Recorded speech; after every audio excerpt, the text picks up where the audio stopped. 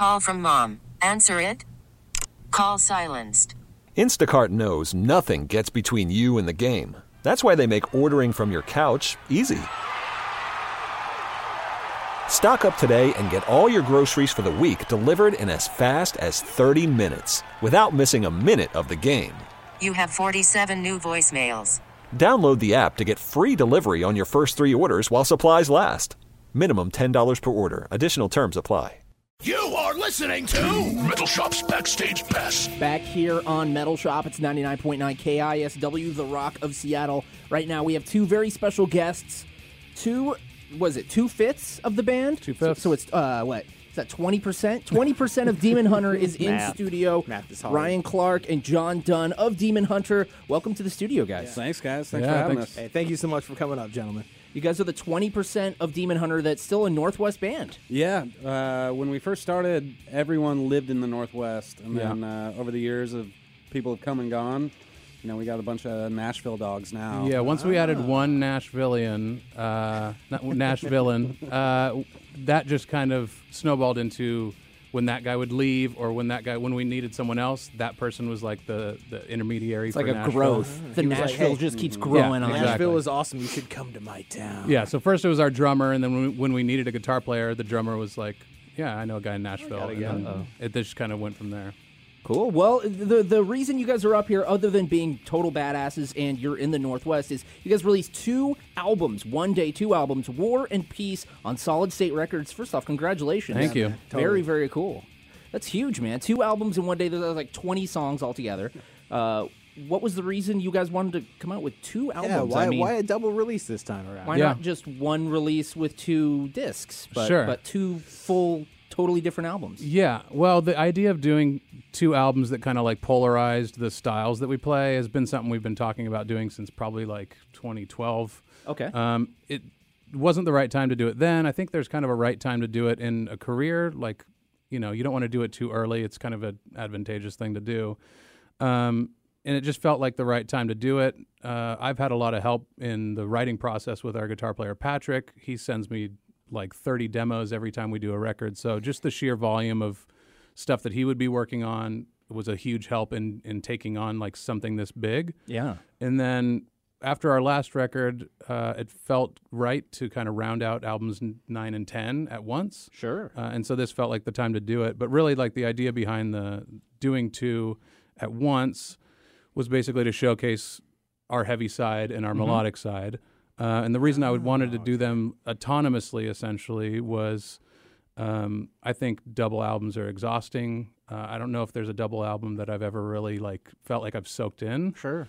I think like most people, I look at double albums and go, you could have made one great album. Well, especially this day and age, too. Yeah. When people are not necessarily oversaturated, but there's just so much music to listen to. Yeah, exactly. So I wanted it to be like each one was kind of their own experience. And so we tried to kind of curate the track listing and everything to be like its own thing on both of them. And so my hope is that people can more easily digest them. I don't know if that'll be it's still a lot of songs, but it's just more of a heads up of like, hey, you need to sit down and do a little, set aside some time. Yeah. Do some musical digestion. Yeah. And it's a little bit of a, you know, for us, it's a little bit of an experiment to see like which one does better, like which one people like more, you know. So there's a little bit of that. And yeah, it's just, you know, Use Your Illusion 1 and 2 were the kind of the most popular version of, you know, album that came out on the same day. A lot of bands had planned to do that. I think Opeth did it too. Opeth was a couple of months apart. Oh, okay. And Soilwork also did it with The Living Infinite a few years back. All right. But that was a double album. Yes. He's done his research.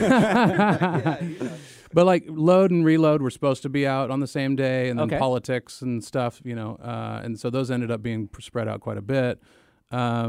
But Use Your Illusion is like the one that comes to mind that is like, you know, they effectively did it on the same day. And you guys are going to outsell it. Yeah, of course. Well, that's already have, I'm sure. That's easy. Wow. That's easy. Yeah. Pre-orders through the roof. Yeah. That's awesome. And they were smart. They did the first video they did was off of Use Your Illusion 2, because I think most people would look at the 2 and be like, well, I want the first. You know, that must like, be B-sides or something. Yeah, B-sides. So I think whatever the first single was off of that, they did off of the second one, which really helped propel both albums at the same time. Exactly. Yeah. But yeah, it's it's a little tricky. Obviously, we can't expect the same amount of record sales for 2 records at once, and so we're being realistic about that. But who cares anyway? So. At a certain point, you're kind of offering up, to your real fans. Like you're offering that up to them as like, I don't know. I'm not going to speak for you, not as a thank you per se, but like, hey, we had all these songs. We want you to hear them. Yeah, totally. And it was, like I said, just biting off this much stuff. It really helped that, there was a handful of records after my brother quit in 2008 because we used to write everything together. Yeah. There was a couple records where I was basically doing all the instrument songwriting as well as the vocals and melodies and stuff. And as of the last record, Outlive, Patrick had really started helping me out with the music stuff. And that was a great help, not only in terms of like just having the time to do it because I was a new dad and stuff, but also I had written 100 and something songs for this band. And so I wouldn't say the well was dry, but it was like, it's a little bit harder to kind of feel invigorated. And Patrick's like the youngest member of the band. He's by far the most talented member of the band. And so trust me, we will all, I just busted. We will all gladly say that.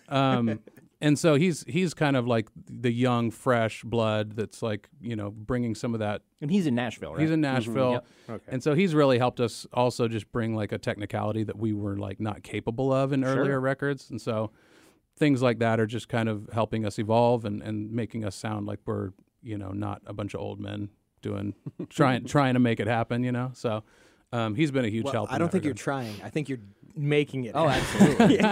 So you got these 2 albums in the studio. Were you thinking, like, was there an idea, like, we want these songs for this album, you wrote them for that album, or did it just kind of come down to how did you split it? Right, because it's War and Peace also, right? So there was a lot, there was some songs that were just obvious, like, we're going to play Ash. That song was just clearly, it's a barn burner, it's going to go on War. There's a handful of songs that could feasibly go on either one. Sure. There's a song called Gray Matter on War that probably could have ended up on Peace. It's a bit of a toss-up. It's not like War is all screaming and Peace is all singing. It's got to be a little dynamic. Yeah, exactly. So there's a little screaming on Peace. There's quite a bit of singing on War. And so it's more came down to like how it felt. And so, again, I wanted that to be like the peaks and valleys of each record to be very apparent. And so I didn't want like a full barrage of heaviness on War and then like an acoustic record on Peace. I wanted to make sure there was like the same kind of peaks and valleys that we're used to doing on both records. And you were saying these are 9 and 10, right? Numbers 9 and 10, yeah. That's so huge. This is the time, like you said, you guys have put in so much hard work and you've been out on the road. You've done a lot. Steve, we'll talk about Steve Rock at some point. Oh, yeah. Right? Oh, yeah. But this is an opportunity for you to kind of like spread your take wings, a deep man. breath and do some flex. Yeah, on that kind of artistic I like that. Flex. creativity. Yeah, Yeah, exactly. It's cool. Exactly. Weird flex, but okay. Hey, Awesome. when we were talking to you guys before we cracked the mics over here, you guys both live, right? In the Northwest down there, in the area that Kevin and I both grew up in. Yeah. We were Kent, talking about what? all the Kent, Maple Valley local stuff. So there's someone right now hearing you going, oh my God, these guys live. Yeah. Hey, by the way, what's your social security number and your address? But Yeah, no, so I it's live a- up. It's, No. it's one of those things where some kid or some grown ass metalhead's going, man, like, okay, there's people in my neighborhood too. Yeah, for sure. When I first moved to Maple Valley, I lived in Skyway for about a decade, but I ran into someone in QFC that was a fan, Nice. and he was just tripping that I was in Maple Valley. Where I are was like, you why? here? I was like, I live here. Are you lost? Yeah, totally. You guys play Maple Valley on tour? Sick. Yeah. So another thing about Kent is I didn't even know this, that Howard Leese from Heart has a studio and lives there. So you guys worked with him and went to his home. And it looked beautiful. Tell us a little bit about the experience on this new album. Howard Leese from Heart, everyone knows Barracuda. Oh, yeah, of course. course. Well, yeah, if you're listening to KISW, you know who. Yeah, and Heart you is. better. That's- You better.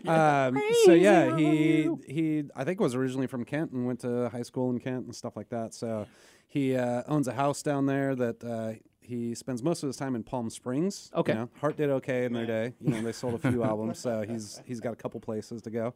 But yeah, his house in Kent is like the oldest house in Kent, and the guy, Literally. yeah, and the guy who built that house named the city of Kent, and he came from Kent, England, built an exact replica of his house in Kent, Put his England, flag in there. It's and like, said, this is Kent. this Welcome town to is Kent." going to be called Kent. Yeah.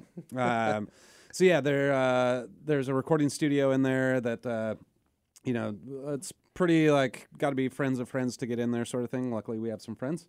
So we got in there, and the console that's in there is the one that Sir Mix-a-Lot did Big Butts on. So nice. if you like the bass on the album, it's probably because of because of that board. Definitely. Butt Yeah, thumping bass. Yeah. I grew my big butt in Kent.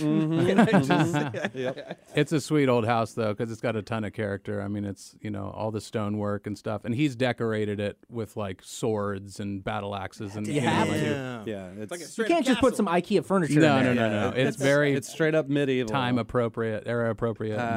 but it's also like a time machine back to the 80s, not just from all the heart gold yeah, exactly. cassettes The on the proof wall and of stuff, the but the proof of also the pudding, like you open some of the closet doors. Not that we would do that, but No. if you were to open some of the Where's closet the doors and look around, like the original cloaks that they'd wear that have heart on the back is just hanging in the closets. Yeah, so you get to see all the wardrobe stuff. Play they dress had. up. Yeah, like all the wardrobe stuff. There's like crazy leopard print everything. It's got to be a hell of an environment to like absorb and then record an album. Oh, yeah, it was great. It was a cool little. I mean, we just did drums there, so we were there for about 10 days. You should talk about the tanning bed though. The tanning bed was the sweetest part. So That was You guys the use tops. it? no. Wait till you hear about it, and then you. So down in the basement, there's like this little concrete room, low ceilings, and it's just the only thing in there. It's just a room from Saw, is what it looks like, and it's just the only thing in there is this '80s tanning bed that looks like in 5 minutes you're gonna get cancer. Yeah. Oh yeah. and it's perfect. It's Yeah. just But it's the you kind of creepiest. got it. It has like a electric motor thing that the lift is on the ceiling, and it like lifts up the cover, and then you lay down in there. But it just looks so Straight up dangerous. 80s. Yeah. Some Gattaca. Yeah, totally. You're gonna get your brain copied out of your head. Brain scan.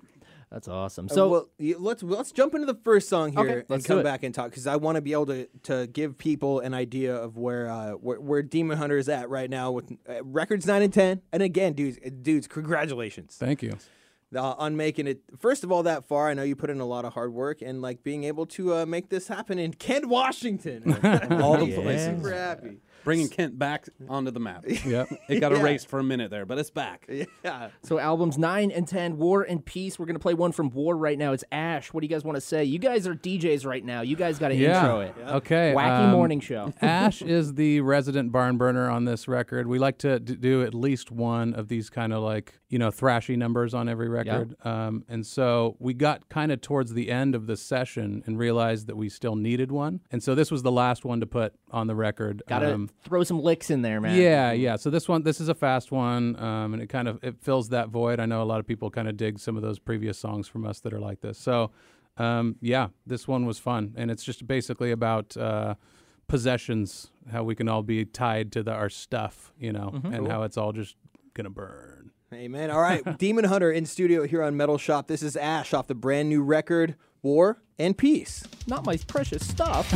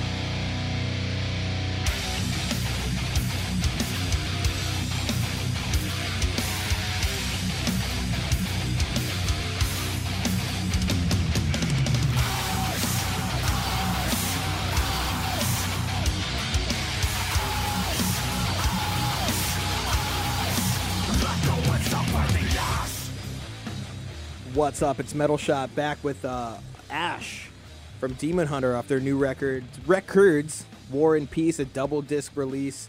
Double albums, not double discs. Two completely different albums.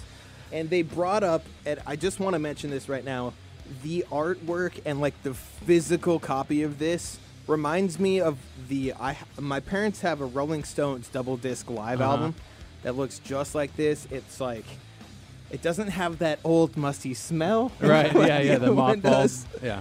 But man, this is so impressive, and you guys clearly put a lot of work and effort into this. Congratulations on the 2 new albums. So that's not the version you're going to get at Best Buy. That's the ultimate edition. What do you call that? Sell records. That's the deluxe edition book. So we do the last, since Storm the Gates of Hell, which was our 4th record, we've done some sort of deluxe. So we've done everything from like a box kind of set to this is actually our 2nd book. It's the most robust. We did a book for Extremist as well that was a little bit smaller. Hey, robust? You could beat someone down with this. Yeah, this is like a 12-inch by 12-inch, like 80-page book. When we call it a coffee table book, we mean you could use it for a coffee table. Yeah. But it's a lot of fun. We put some extra liner notes in there, some photos that aren't in anything else, alternate album covers. And so it's just a fun way to kind of like maximize everything that was kind of going down throughout the process and give the hardcore fans something to look forward to. So these are super limited. They go pretty quick. The last couple records they've sold out like right around street date. They're gone. You know? So if it's you want fun one, to do. awesome. Grab one. And we got one. Woo! No, we'll put the link up to Metal on the Metal Shop and the KISW Facebooks too. If you want to grab one before they're like literally there's a handful right left. now. Do it right now. Yeah. The thing is you guys said the song Ash was about all your earthly. This episode is brought to you by Progressive Insurance. Whether you love true crime or comedy, celebrity interviews or news, you call the shots on what's in your podcast queue. And guess what? Now you can call them on your auto insurance too with the Name Your Price tool from Progressive. It works just the way it sounds. You tell Progressive how much you want to pay for car insurance, and they'll show you coverage options that fit your budget. Get your quote today at Progressive.com to join the over 28 million drivers who trust Progressive. Progressive Casualty Insurance Company and Affiliates. Price and coverage match limited by state law. Possessions, how they could be gone in a second. Yeah, except for I that. would be surprised if this burnt. Like, I think that this would be the last thing on Earth. Yeah, that's the cockroach of albums. Exactly. One thing remains. I'm going to use that later on. So one thing I was interested in, and we have some questions we were spitballing here, and I was recently had Matt Carter from Emory up on Loud and Local, and he's doing a podcast called Labeled, and it's a history of Tooth and Nail Records, and one thing that came up in that, and when I was talking with him, is you guys have been on Solid State and Tooth and Nail since the beginning. 2002, you guys started 17 years now as a band. What's kind of kept that professional and working relationship so tight? Obviously, there's a lot of metal bands that go from albums People bounce to around, albums, Sure, different labels. What's kept you guys on Solid State and Tooth and Nail? So in 1995, I started a band called Focal Point, a hardcore band. Yes. And I lived in Northern California, and we ended up playing a show with Overcome, who was a new sign on, at that time, Tooth and Nail. It was pre-Solid State. And Jason Stinson from Overcome called Brandon Ebel, who owns Tooth and Nail Records, and said, you got to sign this band Focal Point. So Brandon called me, asked for a demo or something at that point. I sent that to him. He signed us. We played a festival show that Tooth and Nail was doing a couple months after that, where we met him and figured out the plans for the first record, the only record. And so we went and recorded that record, and that band disbanded right after our first tour. Okay. Shortly after that, my brother started a band called Training for Utopia. They lost their singer. I ended up being the singer for them. That kind of snowballed into a deal with Solid State. By that time, they had started Solid State as like a subsidiary of Tooth and Nail. The heavy stuff. Exactly, yeah. A lot of classic records on there too. Oh, yeah. But we put out a couple of full lengths and a couple of EPs, and then disbanded right before the year 2000. My brother and I ended up moving up here to Seattle. So we had by that time, we had a lot of friends at Solid State. Yeah. We had a lot of friends at Tooth and Nail. And so we would, even when we lived in California, we would come up to Seattle and we'd play shows at like the Soul House or, wherever in town. And every time we were there, we would just hang out at the label. And, cool. And, chat with people. So we had a relationship with them, and then when we moved up here, we kind of started batting around the idea of doing another band, my brother and I, and it was just a shoo-in at that point. I think actually at that point I had started working for the label, so that's the biggest connection there is that. So that's the Triforce right there. Yeah. You got the family connection. Exactly. So we were in bands previously on the label, and then John and I were both working at the label at that time. My brother was working in the building. Our first guitar player, other than my brother, was Chris McCadden. He was working in the art department with me. And so I worked there for 13 years. And so just naturally, it's like, of course we're going to... in-house band. Yeah. We had, you play the company parties. Yeah. Exactly. Yeah, Christmas parties were great. To get approval on artwork, you just have to walk down the... You know what I mean? Oh, yeah. You're like, hey, is this cool? Yeah. All right, we're good. It was there was a friendship there and like a kinship that like there's no way you'd be able to duplicate on some other label, and like not knowing who's working your record and not knowing like what sort of things you're going to be able to do or what sort of things are going to be off limits or whatever, just never really felt like. All right, it was who's my gonna work. boss? I need it. Just tell me who my boss is. I hear nightmares from bands about like them not knowing anyone at the label or whatever, and so. It just made a lot of sense for us just to keep it in the family, Yeah. and so it's made sense ever since. And I love that. And like one of my favorite parts is just hearing stories from fans of Metal Shop about a Demon Hunter from when they were younger, and like, and you're still running it, man. Like the Northwest connection here is like incredibly vibrant and like vital. Like we were it's talking crazy about, like, when Shakey's Pizza. And Yeah, totally. Like all of that stuff. Yeah, we'll have people. We'll have 20-year-old, 23-year-old kids coming up to us at shows and be like, "Yeah, my parents, raised me on you. I used to listen to you when I was like 6 Does that make and you 7." feel old? Yeah. Which is totally crazy. I was conceived while listening to a Demon Hunter album. Well, I'm 16. Yeah. there are several fans who have kids named Hunter after the band. Wow. That's amazing. Damn, dude.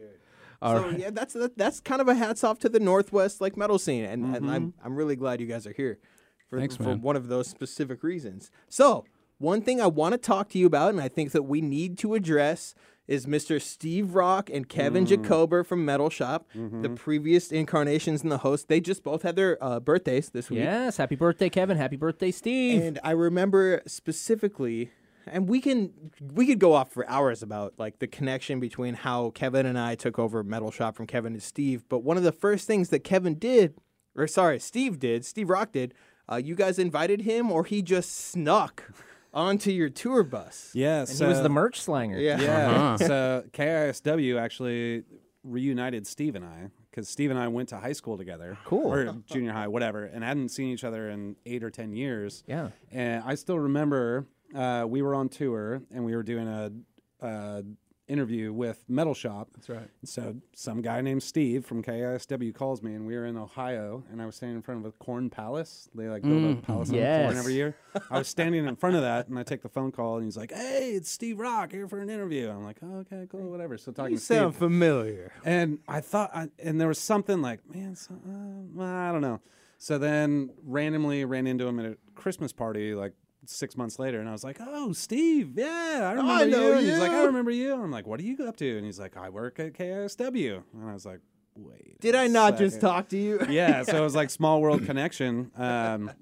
And so it was great to see him again. Then we just asked him if he wanted to go on tour with us. Obviously, he's one of the best people anyone can ever want to know. And he is the lifeblood of touring. Like, oh man, you always have to have one of those guys on the road that like can like always bring positive. he's an always uplifter. positive. He's an uplifter.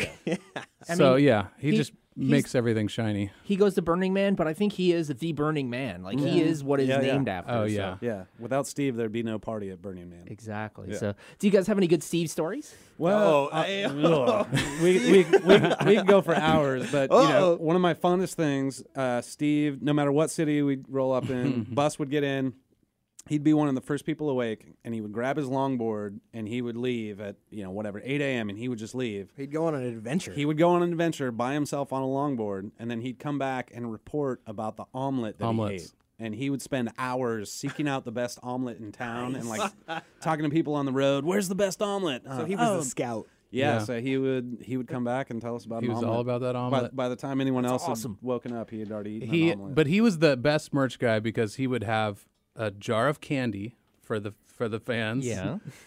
And he would give out candy. He would always have a backpack. He's like, Hey, Steve he's got a magic he's bag. always got a yeah. He's Always got backpack. goodies. Yeah. He's got goodies all the time. Yeah, it's like Mary Poppins bag, like Uh-huh. a twisted Mary Poppins. But he was so awesome to like just the face to face, that would happen between him and the fans, like at the merch table, was just unlike anything else. Like you would want no one else selling your merch. Hell yeah. Dude, You'd be like, we're out of small, medium, and large, and it's like a tiny person. He's like, but this, what you do is you put, so he could crease sell it this he could sell- certain way. Yeah. Wear it as a dress, you could, yeah. So he's just the best. Steve's one of the king. That guy needs to be the president of a PR company. Yes, Somewhere absolutely. in there. But he would have to tell the truth, though. And he's not a spinster. Yeah, so no kidding. That's a problem in that business. So you guys have been a band for 17 years now. We just talked about that. That's coming up on 2 decades. Damn. How'd you guys meet together in the beginning? Like, how did you two meet? Yeah. John Tell and us Ryan. the story. Yeah, Tell so us the that goes story. back to working at the label together. So I Yeah. think Ryan Okay, cool. started about 6 months before I started there. And so we worked together, and I started doing A&R, and Ryan would do graphic design for a lot of the artists that I was working with. Hey, so and what year was that? that was 2002, one. Yeah, I think I started. Yeah. towards iPods the have end just of come out? That's 01. like the advent of internet era. Yeah. Yeah, but it took a while for it to really start crushing the industry. Yeah, things changed. Yeah, there was a really golden era when we were first, the first probably 5 or 6 years that we were there. I mean, physical sales were still crushing. Yeah. Yeah, oh yeah, absolutely. So that was a fun time to be part of a label before. because you're feeling before some all that. success, man. You Yeah. can see it and you can feel it. It's Yeah, and it there was definitely more tangible it's at in the that point. page. Yeah, and there was a lot of hit bands those first 5-6 Yeah, years. that was like obviously Under Oath was popping off. May, Norma Jean, Amber Lynn. Yeah. Emery, all of those bands I listen to. Yeah. I have every Yeah, one of those. Yeah. And John, Emery was the first band that you signed Yes, as that A&R. was, that was the first band was. It wasn't a Emery. flop, and I'm sure that's how you Yeah, kind of yeah. rose Well, up in that he company. signed August was- Burns Red too. Yeah, Oh, August Burns yes, Red. we have you to And- thank for all those awesome Christmas jams. Yeah, I could tell you all sorts of fun stories about that, but I'm sure you could. Maybe Those are that'll be for off the air. next Yeah, round. yeah. We'll wait for the Christmas episode when you're playing all the August Burns Red Christmas songs. And I'll Sledding tell you the stories. Dude. Hey, so that said, I want to take you guys back to like when you were just little younglings, Yes. just little youngins. One of our Little kids in Kent. One of our favorite questions to ask, like especially maybe you guys, maybe not. Incredible Universe was the precursor to the Super Mall. Back when I was a kid, the first song that got me into anything was Creeping Death live on 25 gigantic big screens.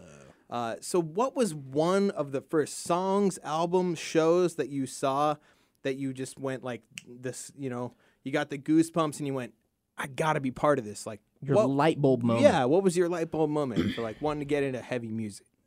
Man, do you know yours? Uh, Mine was a. We're digging deep now. Yeah, I mean, I know like just the general, like what generally was happening, and for me it was more of a segue from punk. So Okay. Yeah. I had a neighbor. I was big into skateboarding, and obviously skateboarding's back then, especially, was more synonymous with punk rock and stuff like that. So I had a neighbor friend who was 1 year older and was super into pop punk and all the Fat stuff and all the Epitaph stuff in it. And he showed me Pennywise, Bad Religion, and then from watching all the skate and snow videos, like you would find out about all kinds of bands. So from there, it was like, No Use for a Name, Rocket from the Crypt, like all these really cool like niche bands. Yeah. Face to Face was a huge one for me. Oh, nice. Still strung out for you? I love The it. strung out tattoo. Oh yeah. Yeah. So all those punk bands segued into hardcore bands, like the Victory era stuff. Yeah. So it'd be Earth Crisis, Snapcase, Strife, all that. It goes a little heavier. Little heavier. And then like simultaneously while all that was happening, like obviously Headbangers Ball was showing like Metallica and Pantera and Danzig and stuff like that. And so there was all that. And then I was slowly getting more interested in playing guitar. I had a friend who had an uncle who showed me Zeppelin 4 and who showed me Sabbath Paranoid. It's always the uncle. Yes, it's always the Someone's uncle gotta or the have one of those cousin. Yeah. uncles, And then so I started playing guitar. My friends started learning how to play bass. And my neighbor started learning how to play drums, all with the intent to someday soon we were going to start a band. You know, we just wanted to learn as fast as we could so we could start a band. Shortly after that, my neighbor, the drummer, Robert from Focal Point, his cousin, offloaded all of her death metal album collection to us because she got out of it and she was more into like classical music or something. So Wow. she gave us like 200 CDs that was like Autopsy, Morbid Angel, Deicide, Sepultura, like so anything in that world that you could like Unleashed. So all the black and death metal stuff, just literally like 200 discs, and so we just sat there for just years take listening this. to this stuff. I mean, before And the day- shirts. so So many shirts. Yeah, so Dude, I had like instant metalhead. Deicide you Legion came up. shirts You and came like up hard. oh my gosh, Dude, we had the best collection. Now we honestly like we have music in the palm of our hands. We can look get anything we wanted, but like seriously, back in that time, getting like 5 CDs was blowing your mind. That would Right. make your month. Getting 200 at once, Yeah. that must have been just like, where do I start? This It was is just amazing. a crash. Fall to It your was a knees, crash just- course in metal. Yeah, my it was God. amazing. Oh my God. And you probably didn't know much about these bands. You just delved straight deep into it. Yeah, you know, we were just like sucked in by the artwork and stuff, and then just like, you know, the ones that stuck to me were like the Sepulturas and the Fear Factories and Kinda groovier the stuff? groovier stuff was kind of. I liked some of the death stuff and you know some of the black stuff, but the stuff that really resonated with me the most was the groovier stuff. Sure. Even kind of like '90s era Obituary. When Obituary and Napalm were doing slower stuff like Inside the Yeah. Torn Apart and World Demise and stuff, which I feel like I can effectively point back to Korn for those, even for the Napalms and the you know World Demise records. I feel like Korn had such a crazy impact on heavy music when they came out. Okay. I could go for hours on this, and I Go. swear I could convince know what? most people. All right, We gotta bring you back in, 7:45. We're on at 10. All right, we got a couple hours. That's a conversation I'd really sincerely like to have. So Because that that- first Korn record comes out. You listen to like even like Reroute to Remain, like In Flames or something Yep. that came out like you know shortly after like Sepultura Roots Yeah, that came was out what, because like 2000. you listen to Roots Yeah. post Korn, and everyone's going 7-string, everyone's detuning to B or whatever. Everyone's throwing like 808 bass hits in their songs all of a we were sudden. all So it's just, into it. the breakdowns are happening more frequently, you know, like stuff like that. And then you see it trickle down even into the fringe of like these heavier bands. Like they start slowing down, they start grooving a little more. Anyway, that's my short version of That's a shout how out to Korn the kind of. kids who are hearing this right now, who are like Right, 13, Ryan. 14, be like, hey, you got to go sit back and do a little homework, man. We're gonna start a new podcast, Metal Shop TED Talk. Yeah. and that's gonna be the first Ryan Clark on Yep. Korn influencing all of metal from the album. Man, I'm telling you, in the TED late Talk, '90s, Ryan Clark. in the late '90s, that's what I stand by. I think Hey, Korn did it. So that being said, like as products and like this is like such a weird like generational thing for you guys and for us as people who lived with music in the physical dominant era where it was like CDs, tapes, literally cassette tapes. Kevin's got a crazy cassette tape collection. Into the world of like the internet and so on. We lived in such a strange like little like window of time where like things change so fast. What would be, and feel free to take a second to think about it, what would be a piece of advice that you would give to somebody who's young now, maybe 16 to 25, honestly, at Yeah. this point?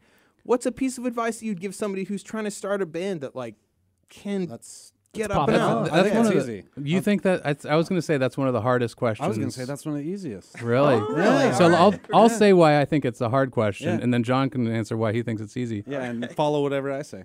So I think, based on my experience, every band that I've started, at least for the most part, has been, you know, we started when things were still physical music, and when things were still like when bands were still kind of.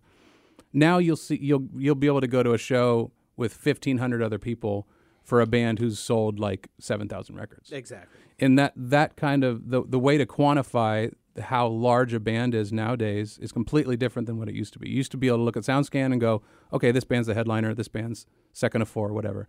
Now, like, there could be a band who's sold less than another band that's way bigger live or has a way bigger social media presence or whatever. So all those sorts of like quantifiable things are off the table. Mm-hmm. There's a whole new system on how to gauge like who is, more popular and things like that. So the reason it's hard for me is that new world of things just kind of happened to us. We didn't like learn how to navigate you had to adapt. it. Right. We adapted, whereas other bands now, they're like born into it. Right.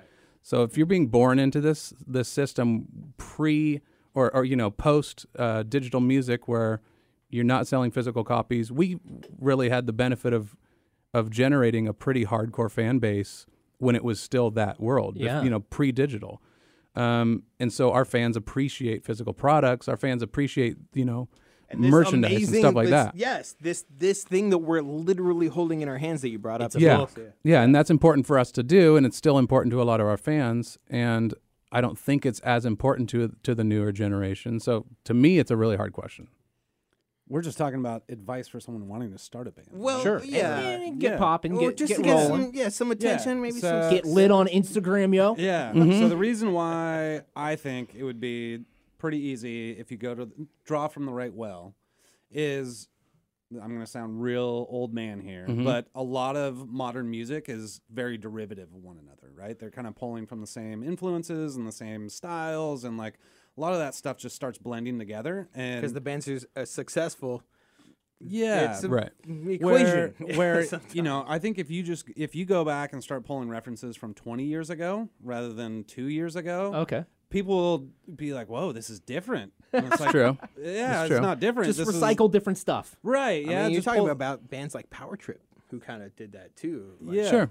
Yeah. I mean, like there's. I see where you're going with that. Yeah. I think that's one of the pieces that I will tell people that'll ask us like on our fan club or whatever is not to follow trends. And I think we've done an okay job of not really following like the way that heavy metal was going.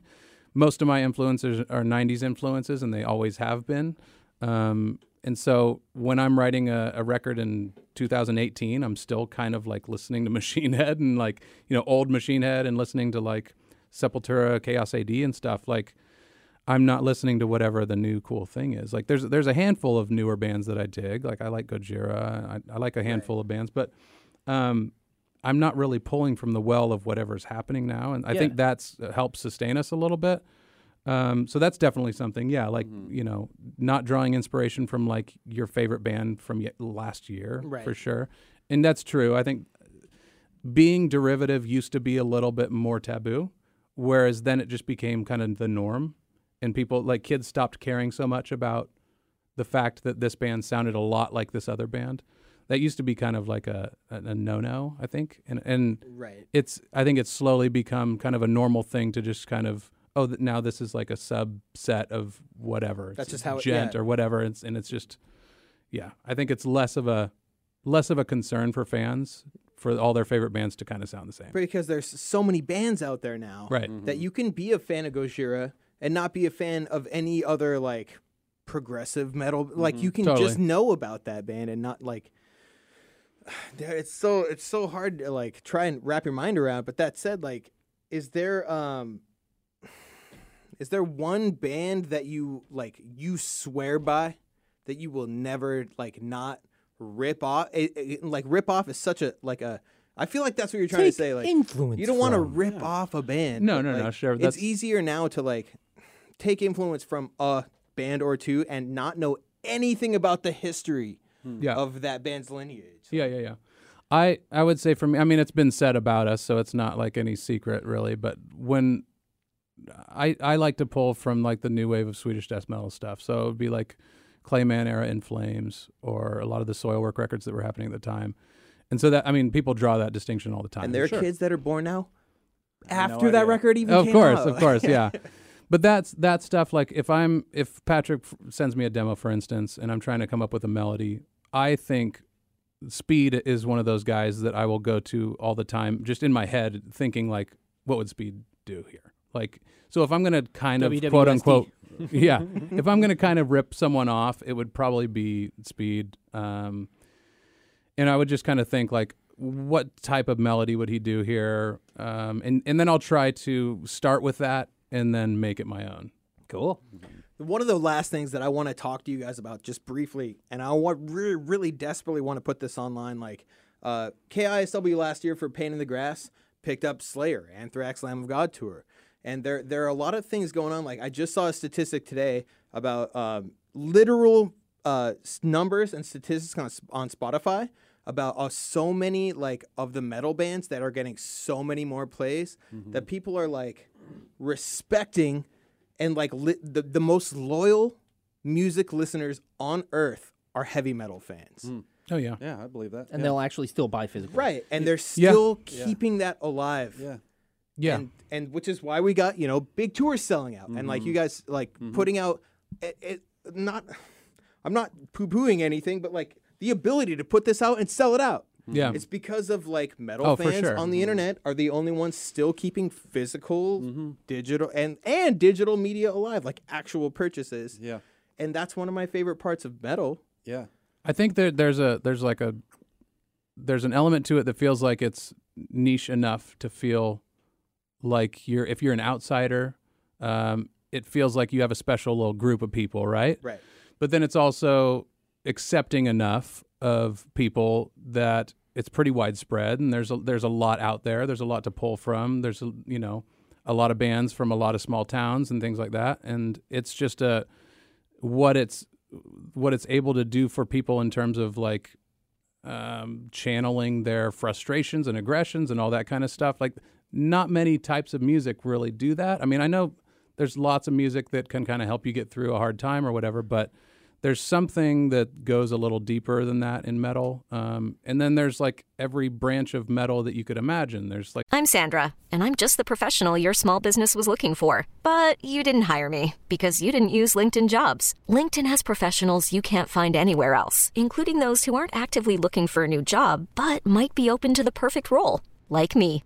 In a given month, over 70% of LinkedIn users don't visit other leading job sites. So if you're not looking on LinkedIn, you'll miss out on great candidates like Sandra. Start hiring professionals like a professional. Post your free job on linkedin.com/recommend today. Philosophical stuff. And then there's, Gojira, who's talking about like, be kind to the earth and stuff. Like, there's party thrash about getting messed up. Exactly. There's some kind of metal for everyone. And so I think that's awesome. But I think that it kind of plays both of those fields of like it's good for outsiders, and a lot of people feel like outsiders, and then it's broad. Like there's enough of it there. It's not so niche that it's like this sub genre, right? And that's one of the things about the internet. Like you're involved with so many other people, but it's like focusing on the people that are like have always felt a little different. Right. And those are the people who are buying albums, Yeah. spending their money on records. Yeah, they care a lot about it, for sure. I mean, I think that music in general can really define someone unlike anything else. Obviously, a lot of people kind of they base their entire lifestyle on their musical interests and stuff like that. And those subcultures and countercultures are super important to someone's identity. And so I think that really is one of the driving forces of people really investing in something like metal, buying the shirts, buying the merch, buying the CDs, going to the shows, starting a zine, whatever it is. They feel like an investment into that as part of their identity. And Absolutely. like you cannot get more important than being responsible for someone's identity. That's true.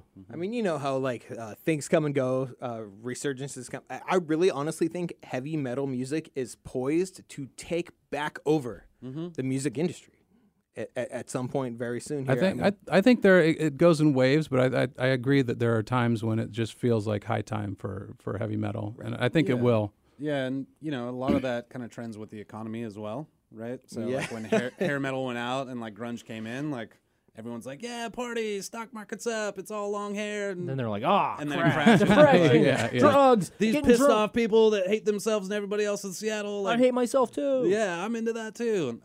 So yeah, I think to what you're saying, like, yeah, within the next couple of years, I think a lot of the, kind of top 40 bubblegum, it's all good and fun. Like something's going to come in that kind of like, Yeah, because because all of that stuff kind of exemplifies in like perfectly what's happening in the world today. Like you look at the poppiest bubblegum stuff that's happening in music, and it just like mirrors social media, and it mirrors like all the gross stuff that's happening in the world. And metal will almost always be like the opponent to all of that sort of stuff. But seriously though, check these out. So I think in that way, like anytime that there's a backlash in something, I think that metal has like its day, right? I mean, so in 2017, the only platinum record and that went platinum, can you guess who it was? And it was in December at the end of the year. It took all year. 2017? 2017, maybe 2016. Okay. It was Taylor Swift. All right. Was the Makes only sense. artist who went platinum. It's pretty metal. But you also have bands like Metallica selling out gigantic stadiums, but they're bringing bands like Gojira on tour. Ghost and stuff. Yeah, and coming back to your point, one of the statistics that I heard that kind of blew my mind was Iron Maiden has more streaming plays than Madonna. Yeah. Wow. Over and over. Madonna, right? You would have, without hearing that, you'd go, yeah, Like a Virgin for sure has more plays. Well, than just by virtue Iron of Maiden. like clubs and Yeah, stuff. Like yeah. how many clubs are playing Iron That's a good Maiden, point. That's a good point. versus Madonna. So But yeah, Iron Maiden across the board gets. I'll tell you one Up the thing. irons. Madonna definitely doesn't fly herself in a 747 to shows. Damn straight.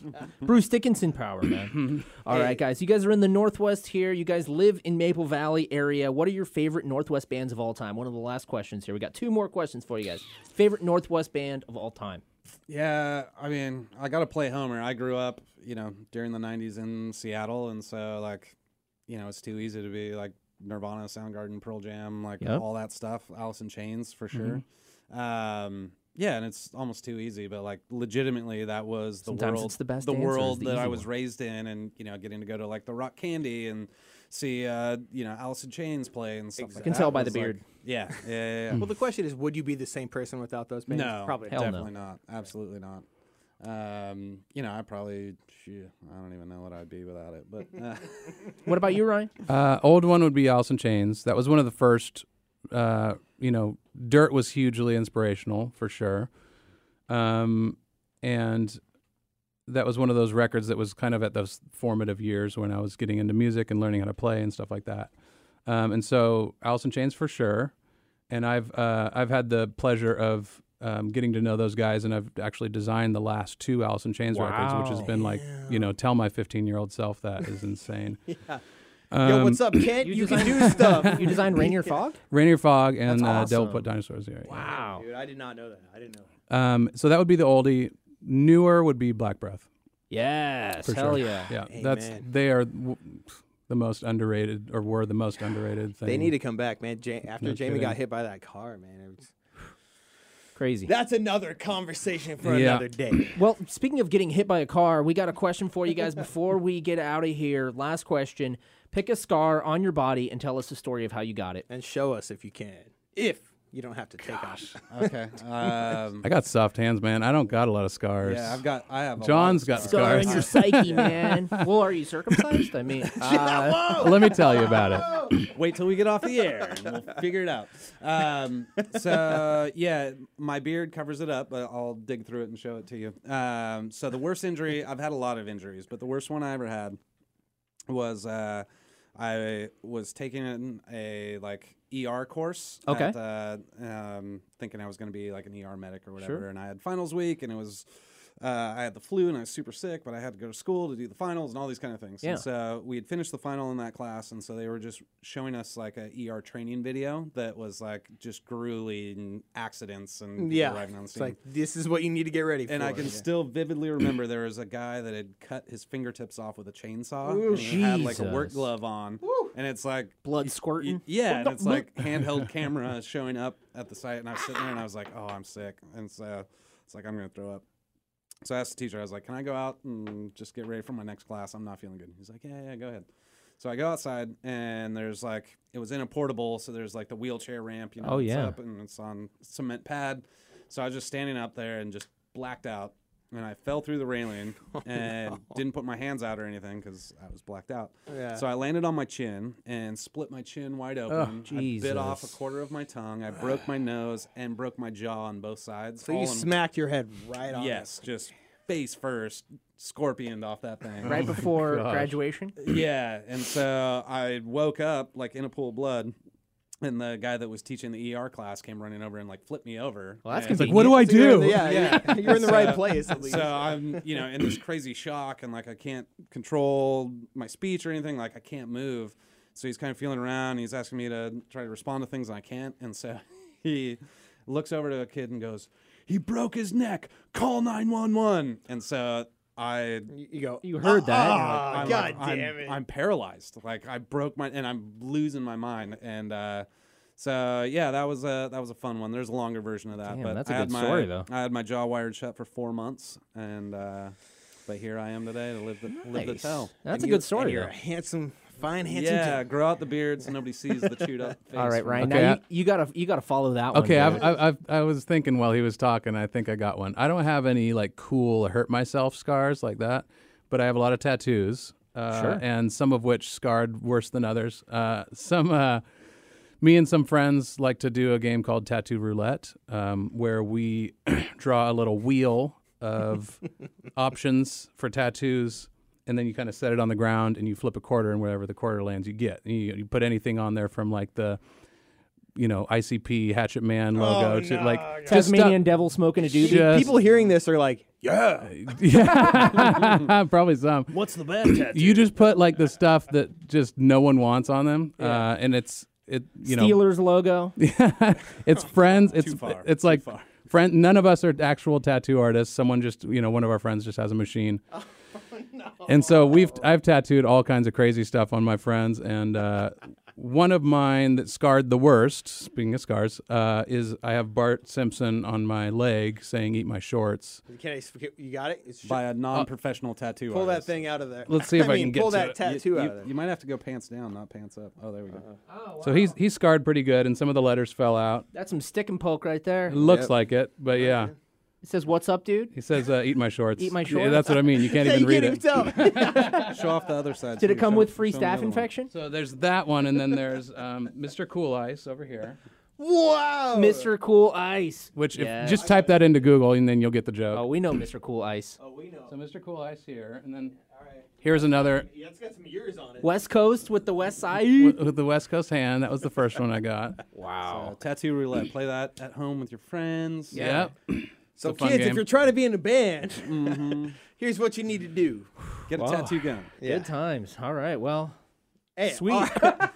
So, how do you get from there? Yeah, where do you go from there? Where do you go from there? I guess we Well- just play one last song. There Yeah. you go. So Ryan, John, thank you from Demon Hunter. In case you're just tuning in, if you're at work, and people who are hearing this are like tuned in halfway through, and they're like, "What the hell are you Yeah. guys talking?" Who is this? It's Demon Hunter, man, and they Yeah. got 2 brand new albums, War and Peace, on Solid State Records, available now. Released yesterday. Yeah. Very cool. So you guys gonna be playing congratulations. Northwest anytime in the next couple years? Maybe the next year. couple Yeah, I'd months. say like probably, I think we're getting the gears in motion for summer.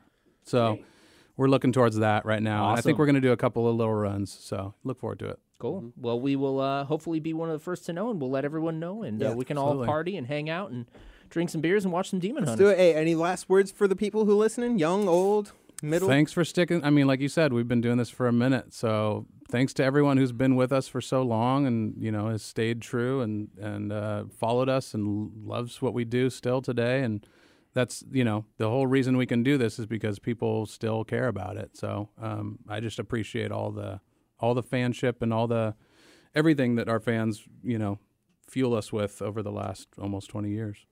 I just want to say long live Kent, Renton, and Maple Valley. Nice. The South End? Yeah. Right on. This song is called More Than Bones. It comes from the other album that you released just yesterday called Peace. What do you want to say about More Than Bones before we jump into it? More Than Bones is basically about how, it's something that we kind of forget about sometimes, but there was a lot of musicians that have kind of passed in the last couple of years. You know, you got Cornell and Bowie and Prince, and it just kind of started, it just started piling up. And, you know, I thought that as sad as that is, it's sweet that we have recorded music from these people that will live for generations and generations. Yes. And so the concept of the song is that, you know, when I leave you more than bones. I leave you like all this heart and soul on, you know, throughout the music. So that's kind of the sentiment behind that song. That's awesome. Right on. Here's More Than Bones. It's Demon Hunter. Pick up these albums, and we'll let you know when they're going to be playing in town. But for now, let's just delve right into these records. And thank you again, gentlemen. Thank you. Thanks for having us. Guys, anytime. It's Demon Hunter on Metal Shop.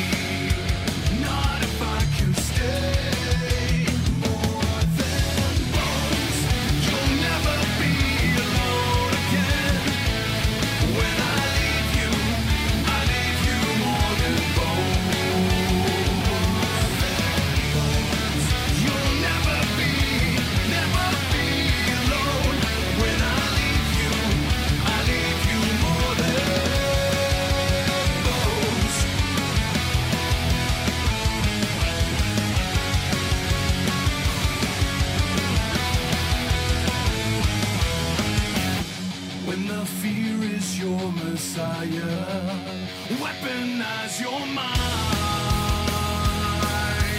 Carve these hollow words inside your soul. I will send to you a passage far beyond my time. Hear my fury echo through your cold. It's not enough to track this blade across the day. Not if I can stay.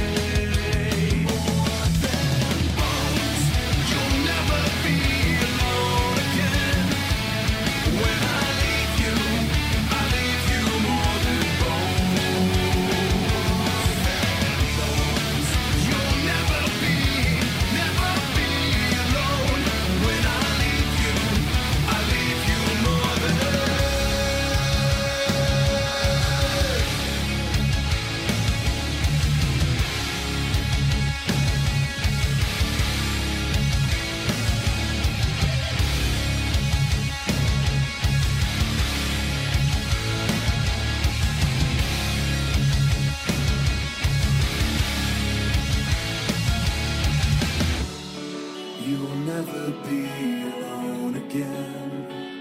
When I leave you more than bones. More than bones. You'll never be alone again. When I leave you more than bones. You'll never be alone. When I leave you more than bones.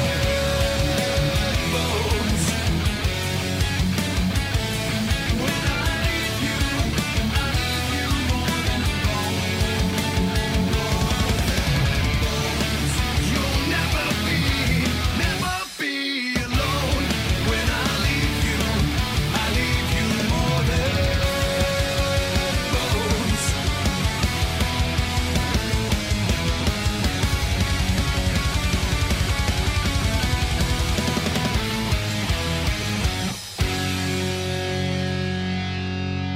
This has been Metal Shop's Backstage Pass. This episode is brought to you by Progressive Insurance. Whether you love true crime or comedy, celebrity interviews or news, you call the shots on what's in your podcast queue. And guess what? Now you can call them on your auto insurance too with the Name Your Price tool from Progressive. It works just the way it sounds. You tell Progressive how much you want to pay for car insurance, and they'll show you coverage options that fit your budget. Get your quote today at Progressive.com to join the over 28 million drivers who trust Progressive. Progressive Casualty Insurance Company and Affiliates. Price and coverage match limited by state law.